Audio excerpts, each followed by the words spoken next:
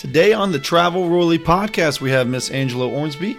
She is a very decorated former UGA golfer. She got to spend some time on the LPGA, playing 10 majors, 3 opens.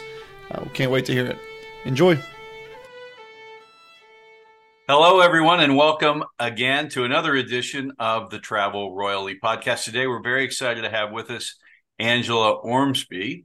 Angela's a teaching professional at White Oak Golf Club, where, truth be told, she's my instructor, albeit reluctantly. Angela attended the University of Georgia from 98 to 2002, and she racked up a ton of accolades as a member of the golf team. She was the South Region Freshman of the Year in 1999, SEC Golfer of the Year in 2002. She was twice an NCAA All-American in 99 and 2001. She was named to the All-SEC team and the All-Academic SEC team 4 years in a row.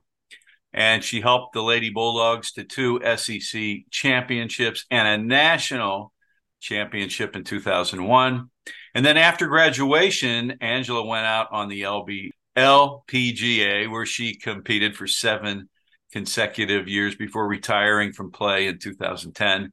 She competed in 10 majors throughout her career on the LPGA Tour, including 3 British Opens that we'll hear about today. She was also the head women's coach at Point University, and she's been a golf instructor at multiple clubs around Georgia. Angela, welcome to the Travel Royally podcast. Thank you so much. And it's not reluctant that I teach you. You show up with a smile on your face every time. Well, that's true. We always have fun. And at the end, I'm sure I'll ask if a shoulder turn is important to the golf swing. I'm still confused on that, but hip turn. Hip turn. Okay. Look, you didn't even remember it was yesterday. I'm not that good. Well, I remember it's my hips, but that turns my shoulders. Anyway, so let's start at the beginning. How did you come to play golf in the first place? Actually, I started golf for rehab. I broke my shoulder when I was 10 years old, and the doctors, they said I should play golf or tennis. My dad recreationally played every once in a while, so I was like, okay, I'll play golf. It was literally that random because I was a dancer. I wanted to be a cheerleader while I was cheering at the time, and I rode horses. So golf was not on my radar, but I think life gives you other plans. And next thing I know, I started playing golf. The very first time I played a hole with my dad, it was a par 3. I made a par. So yeah, go figure. Probably I topped a shot off the, obviously the front tee box, and then chipped it up, or topped it again probably, or somewhere up by the green, and then I chipped it in. So needless to say, after that, I got the bug. I mean, as any golfer knows, yeah, when you catch that bug, it's hard to stop. You just, I love chasing the inevitable, which you can't ever get to. So how did you get so good so quickly? So think about that. Between the time you were 10, at 17, you got a full scholarship, or around 17. So in a very short period of time, you became very competitive, it seems. Yes. I mean, I had a huge amount of support from the club that I was at, and my parents were massive at encouraging me, never demanding, just encouraging. And I don't know, I'm that type personality where if I'm going to do something, I like to be the best at it. Yeah. I like to get the best out of myself and others, which is why I love teaching now. And I just worked hard. I mean, I tell every lesson, including yours, as you know, if you want to get better, there's no shortcut. You have to practice. You have to attempt to work on that. So, right. Yeah. Now, so you got good quickly. Yes. You got recruited by UGA, where you went and had a great career, but were you recruited elsewhere? Yes, I was actually, I was top 10 in the nation as a junior. So I've played in the Junior Ryder Cup. You didn't know this, at Valderrama, is where the Ryder Cup was at the time. I didn't get to play Valderrama, but I got to go watch because it was the first, now they call it, obviously, the Junior Ryder Cup. It's all boys, but the very first one was a mix of boys and girls. And we went over there and we played Great Britain and Ireland just as normal. And I can't remember the golf courses. Shocker. But I'll look it up and I'll have to tell you. But we were victorious. We had a great time. It was my first time playing in Europe, and I would have been 16 when I went over there. And so, yeah, I was lucky enough to be recruited all across the country. Wow, that's fantastic. I had no idea about the Junior Ryder Cup. That must have been amazing. It was the first time I had ever seen golf at a level where I was like, oh, this is not just something people randomly go and play on the weekends. Like, this is when you go to Europe and you watch golf fans, like that's a whole other level Yeah. Yeah. of golf enthusiasts. And that was the first time I was like, oh, this is fun in front of everybody. Yeah. So yeah, so I mean, this is when they had those telescoping, Oh, I know what you're talking about. Those like cardboard boxes with the mirrors. yes, and you Yeah. looked over. They gave every one of us that. We had reserved seating on like the first tee and the 18th green, and so with at the time, I guess it was 8 of us from America and 8 of us from GBI. It was really cool. We got to have a lot of relationships formed during that time. Yeah. Excellent. That's very cool. I had no idea. Forgot So you had a wonderful career at UGA, national championship, All-American several times. What's your fondest memory of playing golf at UGA? Well, I mean, National championship. probably the national championship. And honestly, I had a coach my first 2 years that was incredible. And she made golf fun, but she also knew that you had to work hard if you wanted to accomplish your goals. So probably the fondest memory was, I was telling somebody this the other day, is that we were at regionals. We were expected to win regionals. We had just won the SEC championship and we played horrible. I mean, like awful. We were like, she's going to be so mad. We get in the van. She's not saying a word. We're all looking at each other like, nobody talk, nobody say anything. Well, she starts driving, then she pulls over at this random elementary school, and we're like, oh my gosh, she's about to go at us. I don't know. And she never got mad. Like that was one of those things. She wasn't a angry coach in any way. But she pulls over, turns around in her seat, and she goes, you guys, it's just a round of golf. Calm down. Y'all all get out of the van, go swing on the swing set here at the elementary school and have fun. Like, remember that we're just playing golf. It's a round of golf. This is not like, this isn't anything super major that is going to define you as a person. She goes, let's go have some fun, relax. We're going to go get ice cream, go eat. And then tomorrow we'll come back and we'll play. We won regionals that year. So, I mean, it just is a good reminder for me. That's probably my best memory. And I tell that to juniors, it's just a round of golf. Like, and it's Yeah. even when you're playing professionally, even obviously the U.S. Women's Open's on at Pebble Beach right now. We've got all of the Opens over in Europe coming up. At the end of the day, when you get done, you go home to your family, you go home to your animals, you go home to, what the real world is. We're only here for a limited amount of time, so let's just enjoy it and find little bits of memories. Don't get me wrong, winning's fun though. Well, you know what? So you for people who don't know, Angela's married to another teaching professional, Todd Ormsby. He played golf at NC State. But how does Todd feel about being the second or maybe third best golfer in his family? Well, he would argue that he's not, because Laney's first, Laney's then first, you, yeah. and then her, and then Yeah. No, actually, I don't know. Even we've got the other 3 older kids that are all really good in themselves with golf. But he wasn't an All-American, and he didn't win an NCAA title. He won when he was a junior. He won 3 American Junior Golf Association events in a row, which had never really been done before. Yeah. So I'm sure now with all these golfers, who knows what the records are and stuff. But no, he was a top.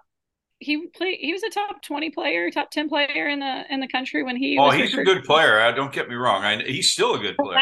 The last time we played, he did beat me. So I guess we could honestly say I did attempt a shot. I may have overhooked it, went into the water, made a double. It happens. So whatever. I lost that one. Okay. So you had this great career in college. What was the transition like to the LPGA? I had a good first year. I think I was almost too naive to understand what was going on. As I look back, I just kept going out there and playing golf. The girls were so accepting. They were awesome to be around. We had such a great time. And it was girls that I had never known before. So, or ladies, girls, whatever. Um, I loved it. It was so much fun. I think my second, third, and fourth year is when I kind of was trying to be better and fix golf swings that weren't really broken. They were already Yeah. mine. So, I mean, as you know, when I teach golf now, I want people to own their own golf swings. And there is no, perfect swing anymore. Other than mine, my Yours, over the top move is it is, it okay. is, it is something we're working on. A lifetime work in progress. So Sure. no, the transitioning, I mean, can you ever be prepared when you transition anything in life? Pretty much Sure. no. I mean, right? So like it's just you learn as you go. But thankfully it's a great community. The LPGA is amazing. Yeah. So I had a great time. Mhm. Yeah, I'm glad you said that. I played in, and I think you and I talked about this, and you probably, I know you played in the event. I didn't know you then, but what used to be the Chick-fil-A that they played at Eagles Landing here in Atlanta, I played in that in the Pro-Am twice, and I'd also played in a PGA event up in like the Greater Milwaukee Open, and in Oh that wow. in that Pro-Am, they segregated you away from the pros, right? They like said you hit down here and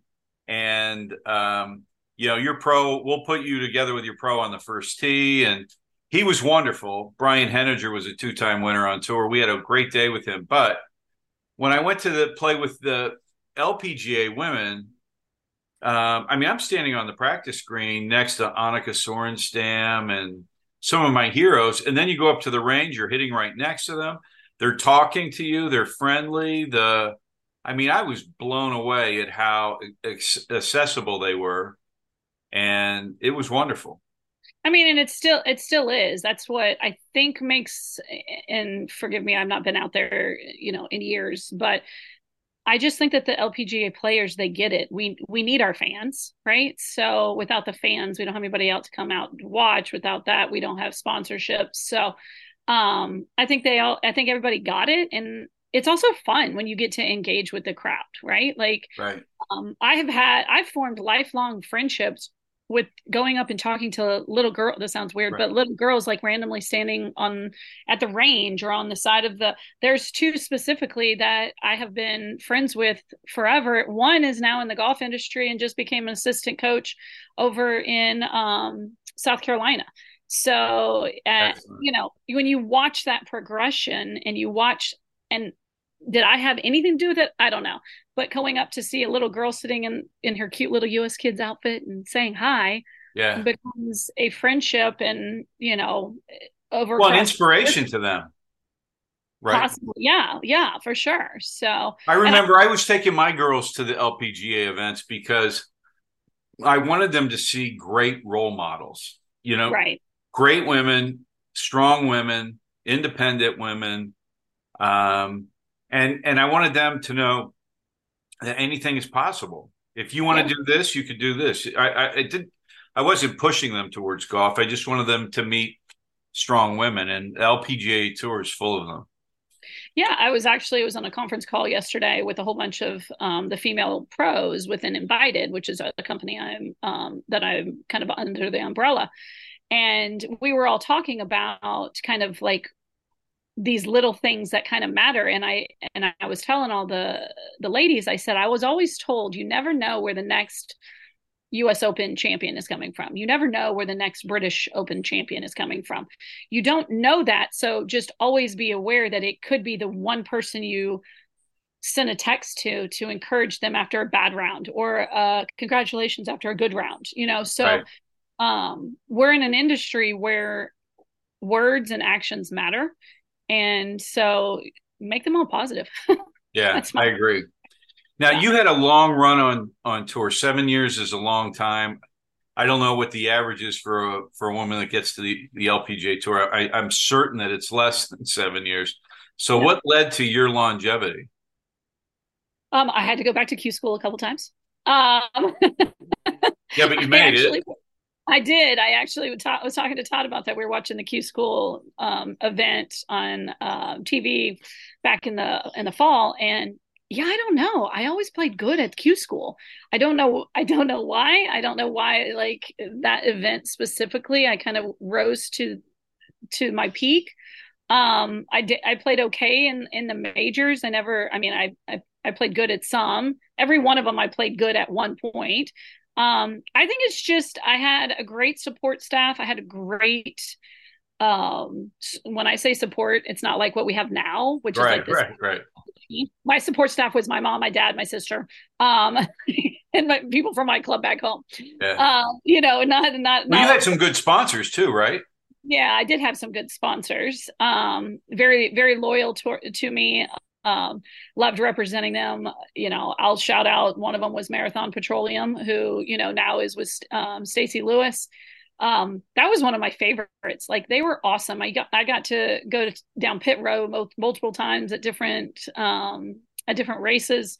I had a couple pharmaceutical companies. I had Adidas and TaylorMade, who were awesome.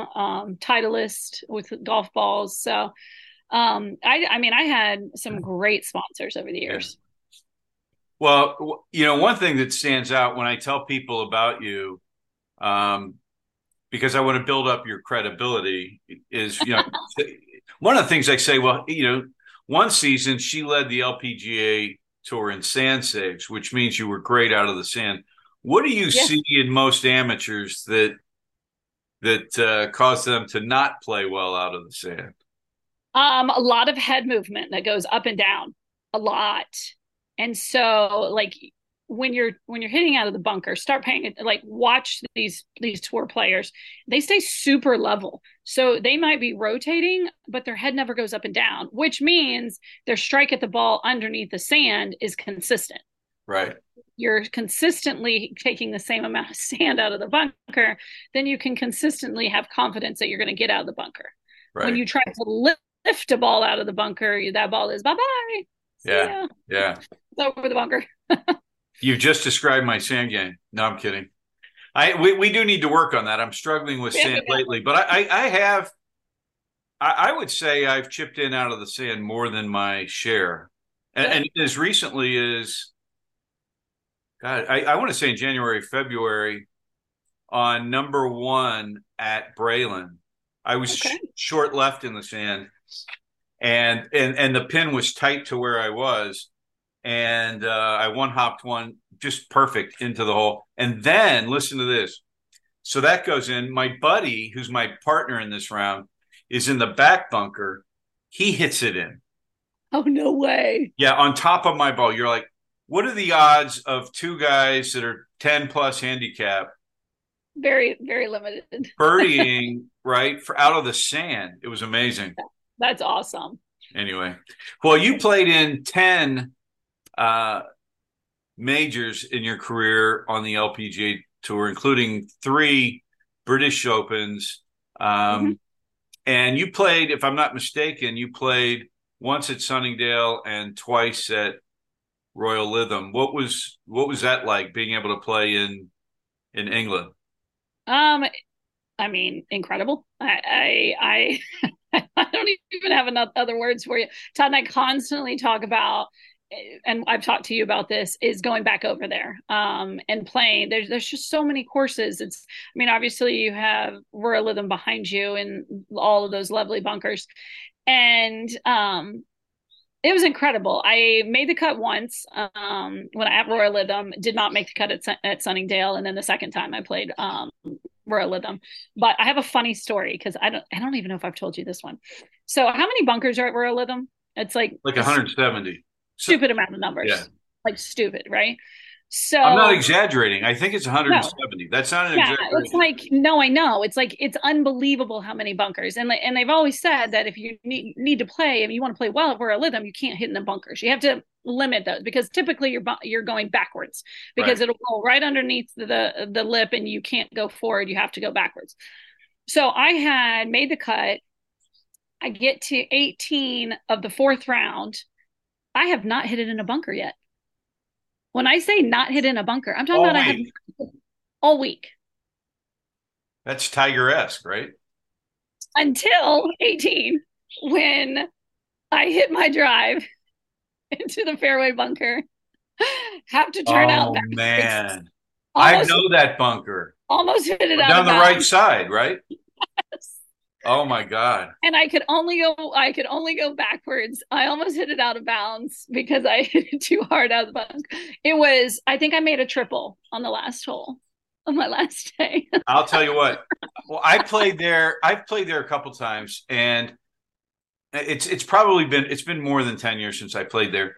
But that bunker on the right was left in its like original condition, meaning it had the big tall grass sticking out of it. And as you Yes. look at the ones behind me, they're finely groomed. This was like a big bunker that was really gnarly. That bunker over this right here. Yes.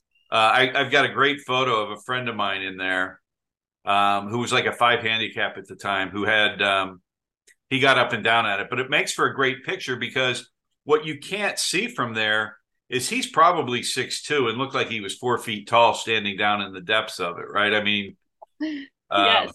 I remember the first practice round at Royal Lytham, and I don't know which hole it was. Gosh, I just remember it was on the right side of a green. And I'm like, I turned to my caddy, which is a whole nother story.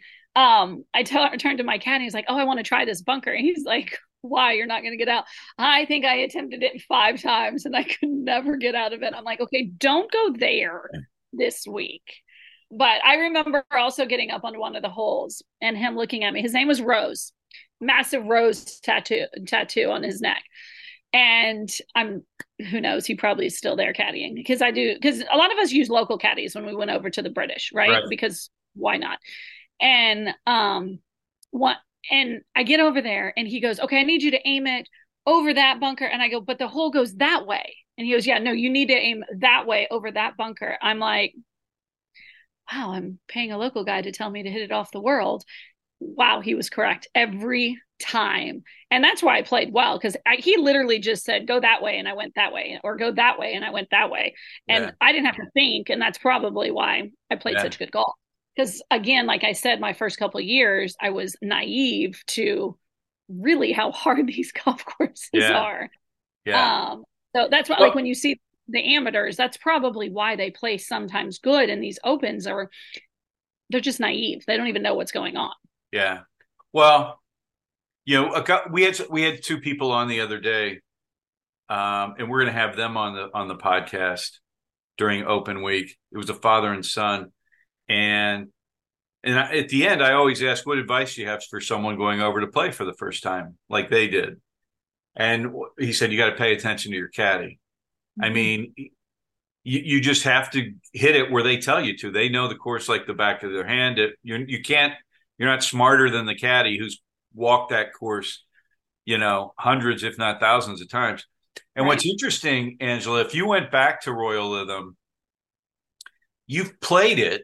I mean, if you played it 2 practice rounds plus 4 rounds in the tournament, that's 6.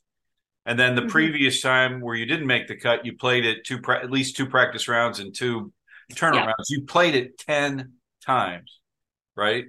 Which is phenomenal. And it'd be interesting for you to go back and see how much the course has changed and see what you can do. Because Well, I know a flood of memories would come back, right? yes, but I would not be as good as it was then. Yeah. I don't think I'd keep it out of the bunkers. Yeah. But I would love to go back and play. I'd love to go back and just bounce it off the back of the clubhouse, right behind there, just for the fun of it, just like I've done before. Well, Yeah. back then, there wasn't all the money that there is on the LPGA tour. And I know the travel must have been expensive. What led Yeah. you to want to play in the Women's British Open? Why Well, would I I, know I, that? I understand, but I know there's a reality of like this is going to cost a fortune because it's Oh, you just you do and it. your mom, and yeah, you just Yeah. do it. No, you just do it. I mean, you get the flight, you book the hotels, they don't have hotels in Rhythm. It's not even on you, but they are. But I don't know if I would call that a hotel. You book a room, Yeah, and you hope to find one where you get your own private bathroom. Thankfully, I was able to do that. But here's a funny story for you. First time, never been over. Well, I mean, I've been overseas when I played the Junior Ryder Cup, but Mom and I decide we're going to fly in a day early. We're going to drop all of our stuff off over at Royal Lytham in that place, in that kind of hotel. And then we're going to take the train into London, and we're going to spend a day in London thinking, you know what? And then we'll just find a hotel because, we're from the United States. So you just find a hotel, right? Because that is how my mind works. We're just going to find a hotel when we get to London. We'll stay one night and then we'll come back the next morning and whatever. So I think we flew in on a Saturday. So we go to London. London was beautiful. It was awesome. We just walked. It was, I mean, we had the random rain shower. We got all of the food. We saw the sights. Just literally just randomly went places. Well, then it started to become nighttime, and we finally realized, wow, I don't see any hotels like there are in the United States. What are we going to do? The train has stopped going back to over across, can't go back. This is before the days of Ubers and all that crazy stuff. Taxis, I'm not paying for that. That's insane. We were like, oh my gosh, we're just going to have to sleep on the streets in London. We didn't have a place. We finally found somebody in the subsystem that they're like, oh, you need a hotel. And we're like, yeah, we need a hotel. Spent a fortune on a hotel for this one night. And they're like, oh, you're going to have a view of the London Bridge. And I'm like, wow, okay, cool. So we get to the hotel, you open the windows and it's a brick wall. It's the view of the London Bridge. It's just, that is the London Bridge. It's just a brick wall. Literally open the windows, there's a brick wall. We laughed so hard I'm like, oh, that's marketing at its finest right there. You're going to have a view. I'm going to have a view of the London Bridge. Oh, we did. It was just a big old brick wall. But my mom and I laugh about that to this day of now we have plans. Now we put plans into place so that we have a place to stay anytime we go places. Yeah. That's fun. Well, you played at Sunningdale as well, which is a venerable English club that dates back well over 120 years. What were your impressions of Sunningdale? Beautiful, beautiful course. I actually was hitting my irons extremely well that week. Same with my putting. Gosh, I played good, but I could not keep my driver in play. It was everywhere. Yeah. And again, on 18, I missed the cut, but on 18, the second day, hit it into oblivion. And you know how we sometimes may or may not get mad and we just kind of bounce our club onto the ground. Well, I did. My head snaps off. The entire tournament, I had a weak shaft that had probably come off the airport. Oh, yeah. And I probably, most likely after talking to TaylorMade and all them, I probably had something go wrong because it was so random. It was the only club I could not hit straight. Yeah. And you can't really play opens without. Yeah. I had something similar happen. We went to, I was going to play, we took a group over and we played with them in Wales, and then we went up to Royal Lytham, and so we kind of went up the west coast of the UK. And the first day, I get on the first tee, my first swing with the driver, I hit the ball, and then the club head flies off. Yeah. So what had happened was, to your driver and mine, that in that overnight or overseas travel, it got compromised in the bag. And what was interesting? Mine broke, which turned out to be great for me. I couldn't afford a driver, so I just hit 3-wood. And we played a tournament that week for low net for the week. Mm-hmm. I beat 7 other guys for the week with not hitting anything but 3-wood off tees because I didn't have a driver. If yours had broke on the first day, there may have been a different outcome for you. Yeah, I mean, we would have figured out a driver, you would have had you would have gotten a new driver, or hell, you could have switched to a 3-wood, which you would have hit better than a wild driver. Without a doubt. Now, hindsight's 2020, I wish that I would have actually hit more 3-woods, but we're stubborn and we think that we can fix it on the golf course just like anybody else can. Yeah. Well, how did you prepare knowing that you're going to go over there, knowing that you need a different ball flight, or how Mhm. did you prepare for playing golf, links golf, as an example, when you went to You Royal? know, it's I tried to find golf courses at the time that would have a lot of wind because I knew that it was going to be windy. I knew that we're going to have the possibility of the elements. So I found every golf course that I could around me that was link style or had fast greens or had wind. And at the time, and still do, there's a golf course down the road from us. Todd and I used to actually teach out of there and work out of there. It's the Fields Golf Club. I'm giving them a free prop, which because I really do love their golf course. It's a link style course. So I remember going up there specifically and playing so that I could get the wind and I could get some of those figuring out how to bump and run. Yeah, Because if you don't know how to do that, if you don't know how to take a 7-iron or an 8-iron from 30 yards away and just let it bump all the way up to the onto the yeah, green. I mean, there is no flying it to these holes. There is no flop shots. Like it is, right, you have to be so much more imaginative around these greens, and you have to take bogeys. You have to know that bogeys are okay. You yeah. know that they're not gonna hurt you. So yeah. Well, you know what? It's kind of interesting. It's what the USGA recently did, or evidence of that, in the handicap system now for us amateurs, which is they adopted part of what the UK was already doing, which was that they take into account the course conditions that day when Mm-hmm. they calculate your handicap. It's not just about how did I play against standard stroke index, it's how did everybody play that day? Because if it's windy as can be and the average score is 92 and normally it's 85 as an example, Right. um, that it's not going to adversely affect your handicap.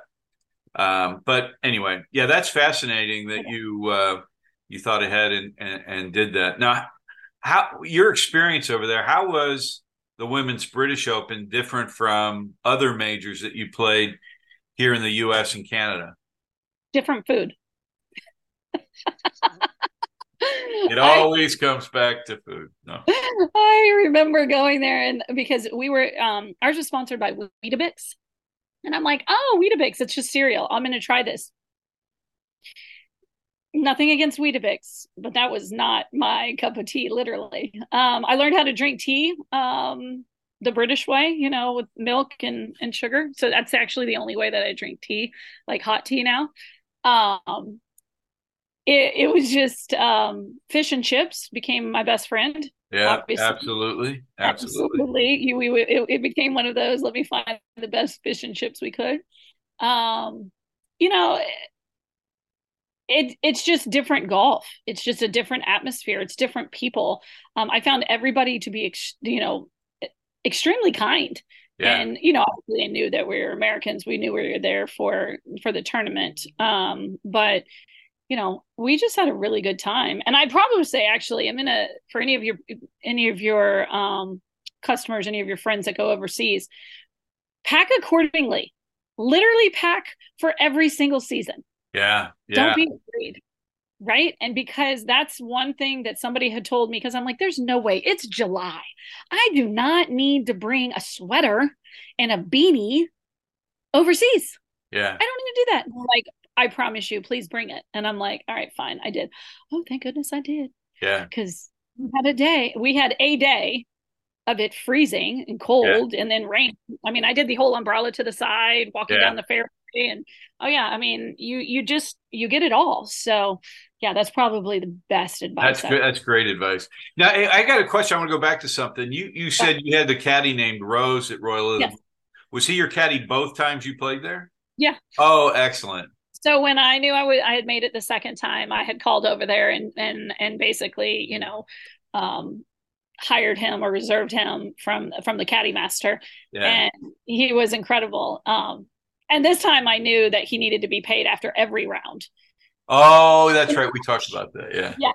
The first time, because American caddies, you just give them a check at the end of the week, no big deal.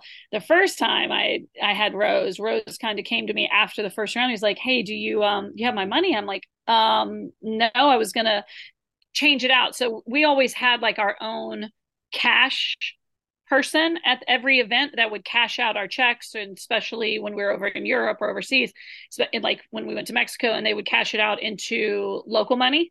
Yeah. So we wouldn't have to go to a bank. We basically had our own bank within LPGA. Yeah. Forgot that we used to do that. That's weird. But so I went and I was like, oh, I normally go at the end of the week and I don't have it. And he was not a happy camper, because they are expected to pay. He goes, I need my money so I can go to the pub. And I'm like, oh, okay. Yeah, hold on. And so we scraped together everything we had, like in euros at the time. And he was paid accordingly. And, Excellent. He That's was taken funny. care of. Yeah. So it was kind of funny, but yeah, that's a funny thing that I remember just now.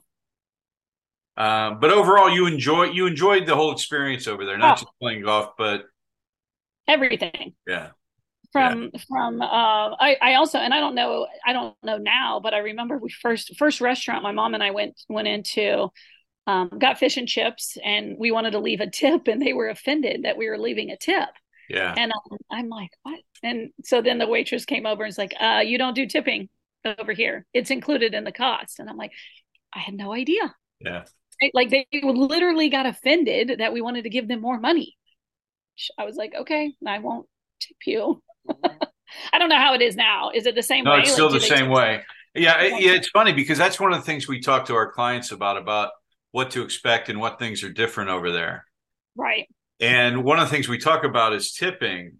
The people that do accept tips are typically caddies, Yes. bellhops in hotels, and if you're in St. Andrews, there are restaurants there that cater to Americans, and everyone tips there. But other Right. than that, you don't have to tip.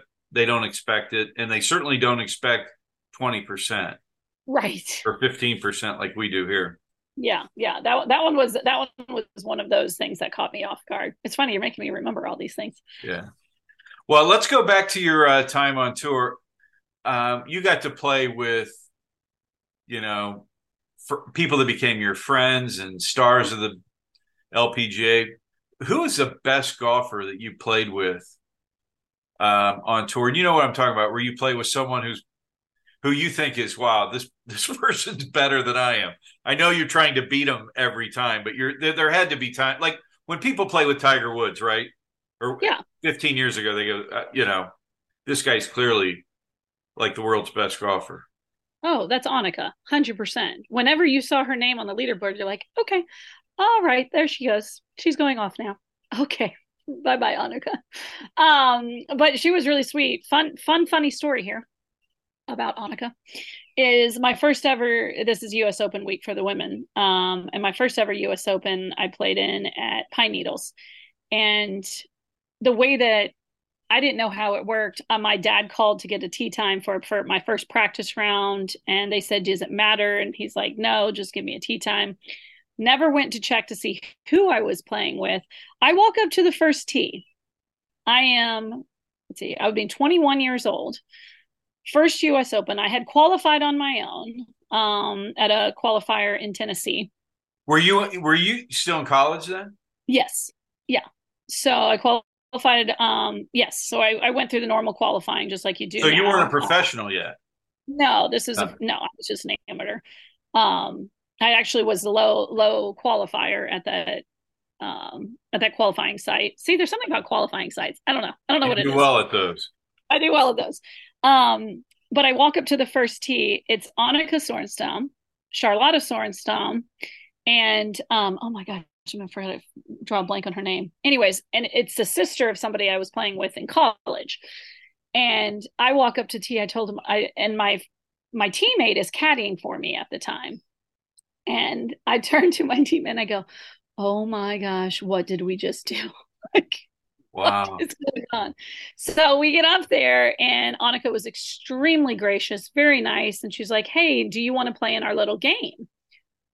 And I'm like, "Yeah, but I have no money. I'm a college student." It's the first thing I said. She goes, "I got you." Like, okay, thanks. So we ended up playing an 18-hole match, and I was Annika's partner, and she won.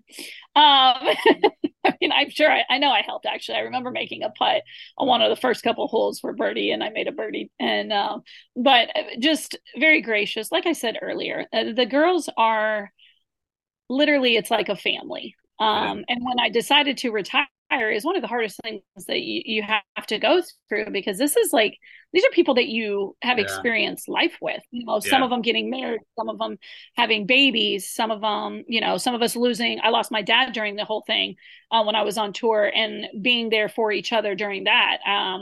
You know, there's nothing like that. You can't really describe it. It's like taking a college team and like make it 100 large, Yeah. right? So they did a special on Sayri Pak the other day, and how kind she used to be on tour. She was always kind to me. I Yeah. remember leaving the British Open. This is so funny. Leaving Sunningdale, where we took the same van ride back to the hotel. I mean, not to the hotel, back to the airport.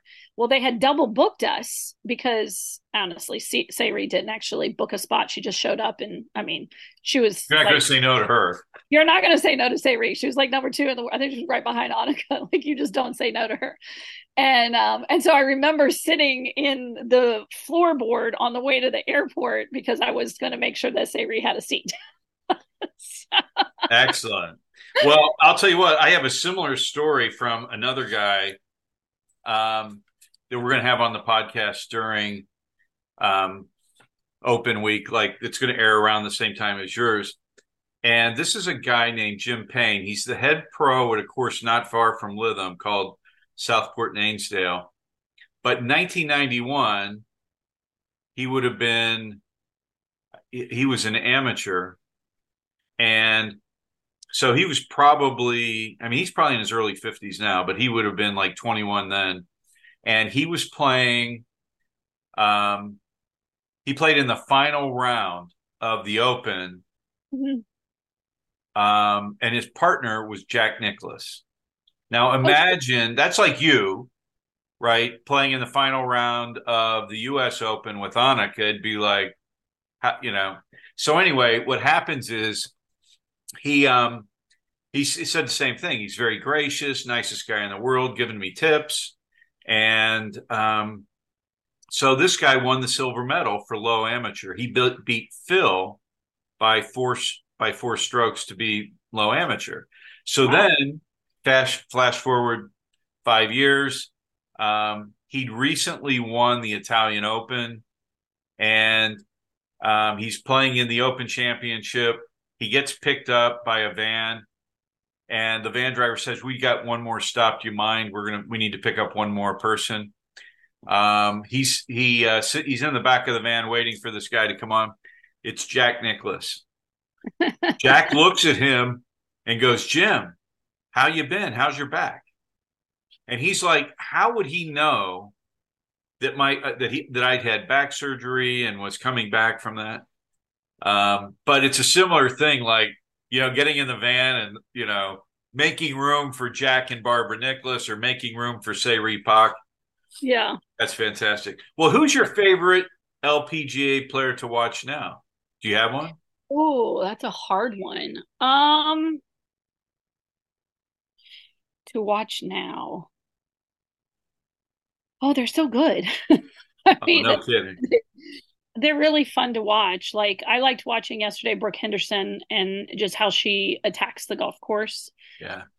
Obviously Rosang that swing is effortless. Does it remind you of me? When you see her, do you think, look, effortless, great hip turn? No? This is really pretty weather out here. I wonder if she swings with a stick through her belt loops. She may at times have a coach, but she probably does have a coach that gets, you know, that demands a high level of quality swings. Yeah. Yes. Well, I've got another question for you. Yeah. Are there any women still on tour? Because you've been retired now for 13 years. Do you have any friends still out on tour? Not ones that I necessarily talk to all the time, but Brittany Lincecum still plays some, and Angela Stanford. I mean, can we just talk about how the longevity of her and how amazing that she's been playing.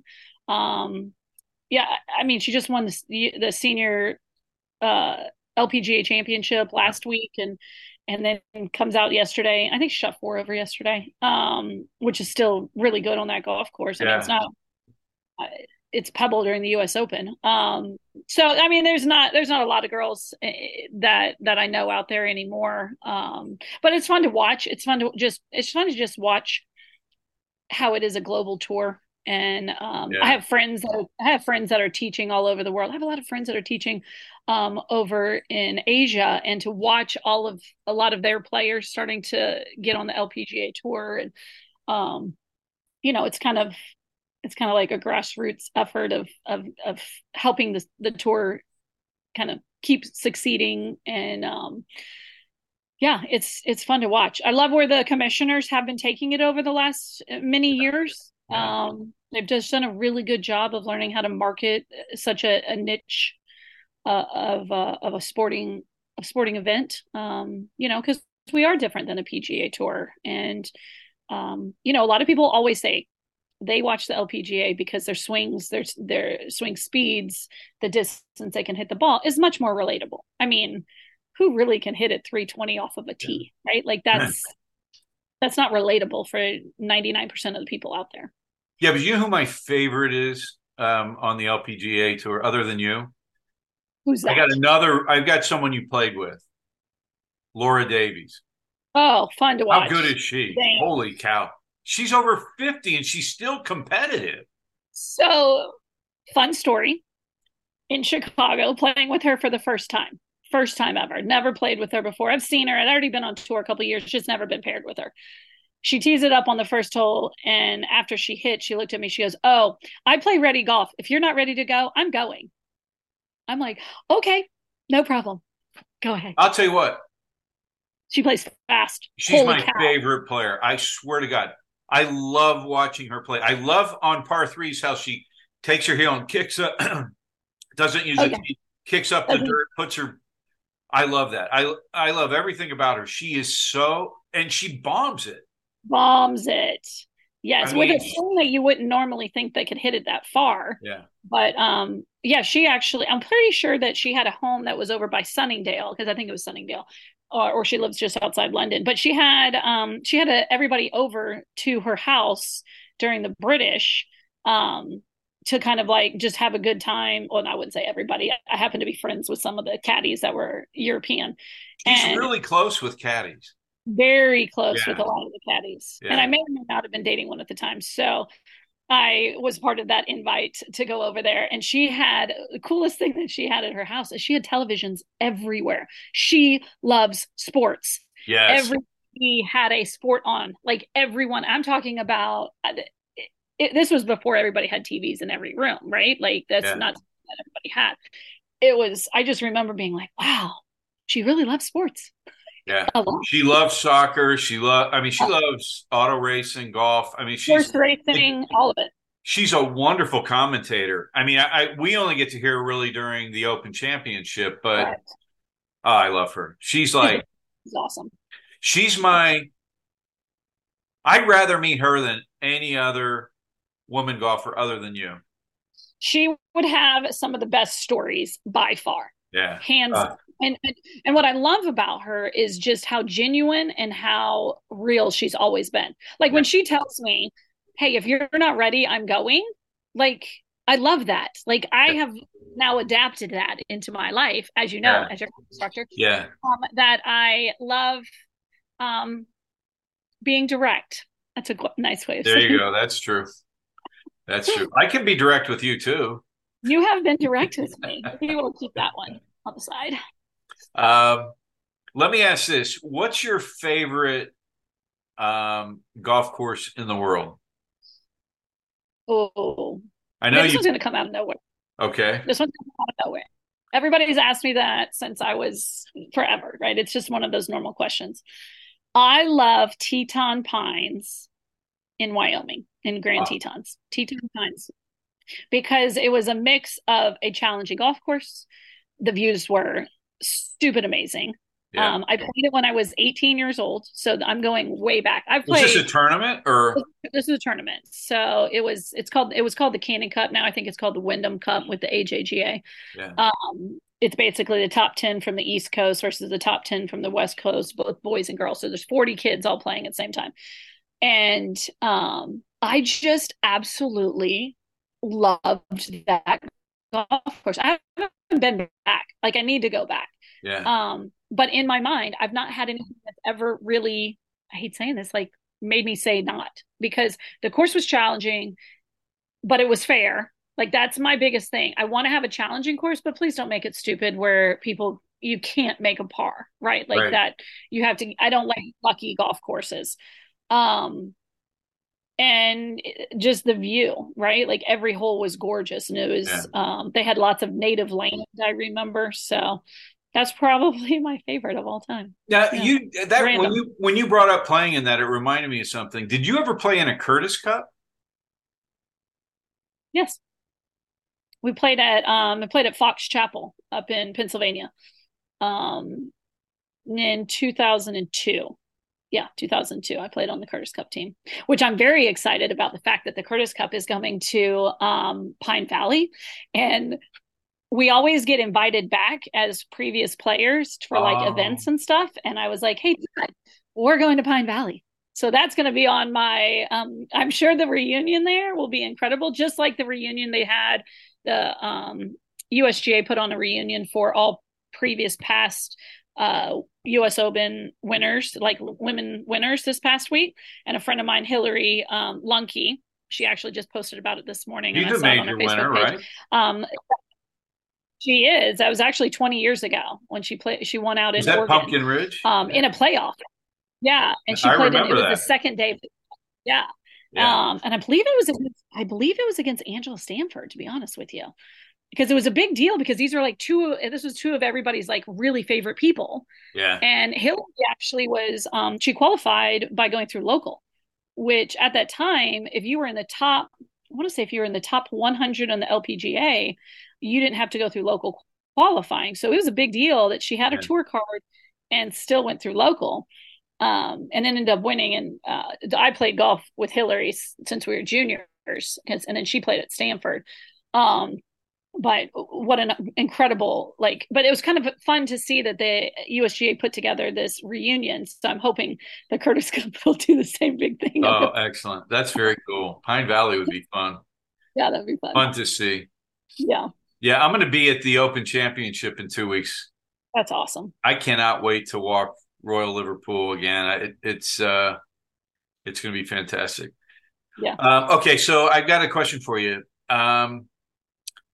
Tell us about your teaching now. I know that you're dedicated to teaching young people, especially girls, to love golf, but you also teach high schoolers, men and women. So tell us about your teaching practice.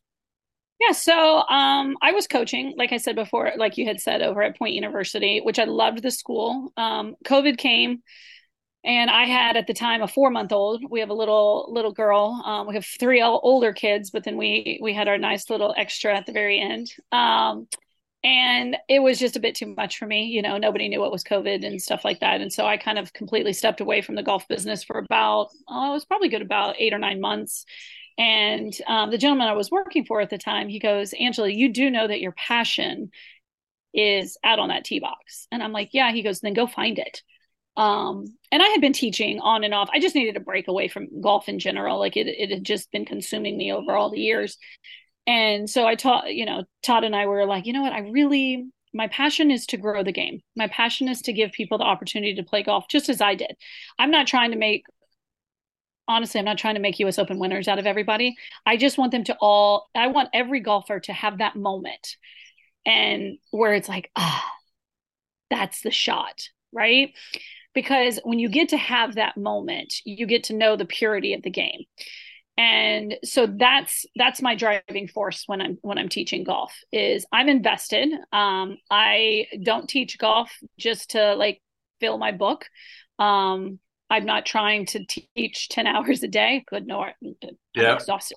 5 hours is my I've figured out is my nice like that's my I give everybody 100% with my 5 hours of teaching. I know that people will be like, well, you could teach so much more and make so much more money. I'm like, yeah, that's great, but it's not what I'm about. I'm about trying to give this quality and this that moment when I get to see it. It's like, then for me, it's almost like me making a putt at the British Open and having the crowd roar, right? Yeah. It's having those that feeling and knowing that somebody knows what it's like to hit that pure shot. So that's kind of my way about it. I've taught everybody in the last year, I've taught everybody from, or many years, 4 to 81.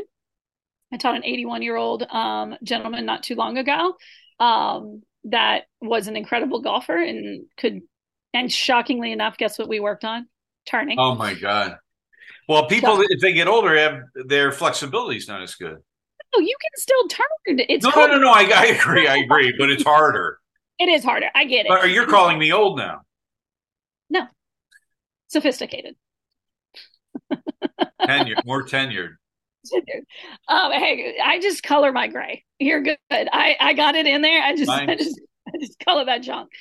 But I love teaching. I love getting out there and helping. I do have a goal for myself. This is random. I don't know if I've told you this.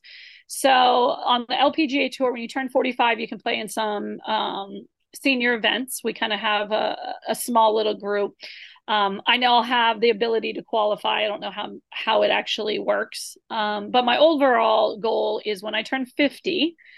So we've got some years, not a lot, but we have some years. I would like to qualify for the U.S. Senior Women's Open. Yeah. And then once I've done that, I will have played in every USGA event I was capable of playing in. So that would be kind of cool. That would be. Yeah. So U.S. Girls, U.S. Women's Amateur, U.S. Open, Curtis Cup, and then it would be this U.S. Senior Women's Open. Because at the time I wasn't allowed to play in the pub links because I was a member of a private, semi-private club. Right.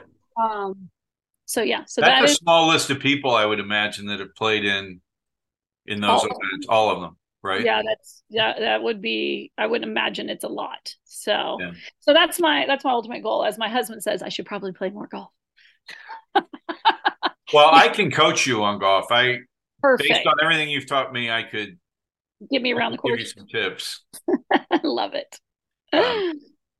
I've got just one more question for you, and that is, for someone who's playing links golf for the first time, yes, right? What advice do you have for them beyond being prepared for bad weather? Yes. Or good weather. Yeah. But what advice would you have for people? Most of the people we take over are going for the first time. I'd love for you to share what advice you might have for them. Honestly, go to your local pro, tell them that you're going to be playing in it, and ask them to help learn how to hit a proper bump and run.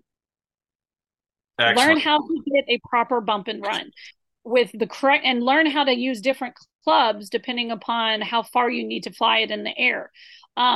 Because when you know how to do a proper bump and run, when you know how to use different clubs, and ask them if you can do this lesson on the golf course, because you can find every golf course, you can find most golf courses, a golf hole that's not elevated, right? Right. Because that's what you don't have at British Opens or over clubs overseas. You don't have the elevated greens.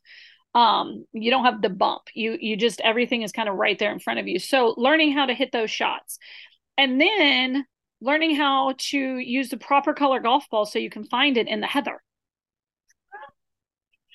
Good plan. Because you're gonna hit it in the heather. Well, and you want to have a caddy. That's probably another piece of advice. Take a caddy, because pay for the caddies. Pay for it. Pay for them. Pay for them. Pay for them. Pay for them. It will make your life easier. You'll have more fun. The stories they have, oh my gosh, the stories they have are just, and they'll tell you the local watering holes. They'll tell you the local places to go. Like, trust them. Yeah. They are there for you. That's excellent advice. I couldn't agree more. So I lied. I've got one more question. Okay, I got you. And that is, where and how can people find you so that they can improve their golf game? Yeah, so I'm in Noonan, Georgia. at a club called White Oak Golf Club. I'm also, my husband and I also do have a YouTube channel. We haven't posted in a long time, but it's TAO Golf. How golf? TAO Golf. Yeah. So Todd and Angela Ormsby Golf. We've always, this might be our little Kickstarter to start doing. We used to do challenges. So we used to do like little couple challenges, and I think the last time I won because it was a chipping challenge and I chipped in on them. He didn't like it.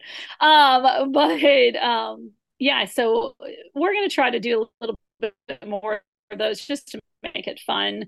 But yeah, you can find me at White Oak and try to find the TAO Golf. I think we're also on Instagram as TAO Golf. So excellent. Yeah. I'll link it. Once you link it, then well, I hope people do find you. You've been wonderful to work with. Obviously, when you moved away for a while, and I couldn't use you anymore, I went to someone else, and they were good too. I love that guy, but the most success I had with a golf coach was you, and that's why I came back. So I appreciate everything you've done for my golf game. So let's get you back down to a 5 again, and then I'll start paying you real money. Don't forget, you have to practice in between each one of our sessions. That damn word again, practice. There we go. Hey, Angela, this has been wonderful. Thank you so much for investing your time with us today. It's been wonderful to have you. Can't wait for others to see you and hopefully reach out to you. Sounds good. See you on the links. Okay, thanks. Thank you again for tuning in. If you enjoyed it, please like, share, subscribe, and we will see you next time. Thanks.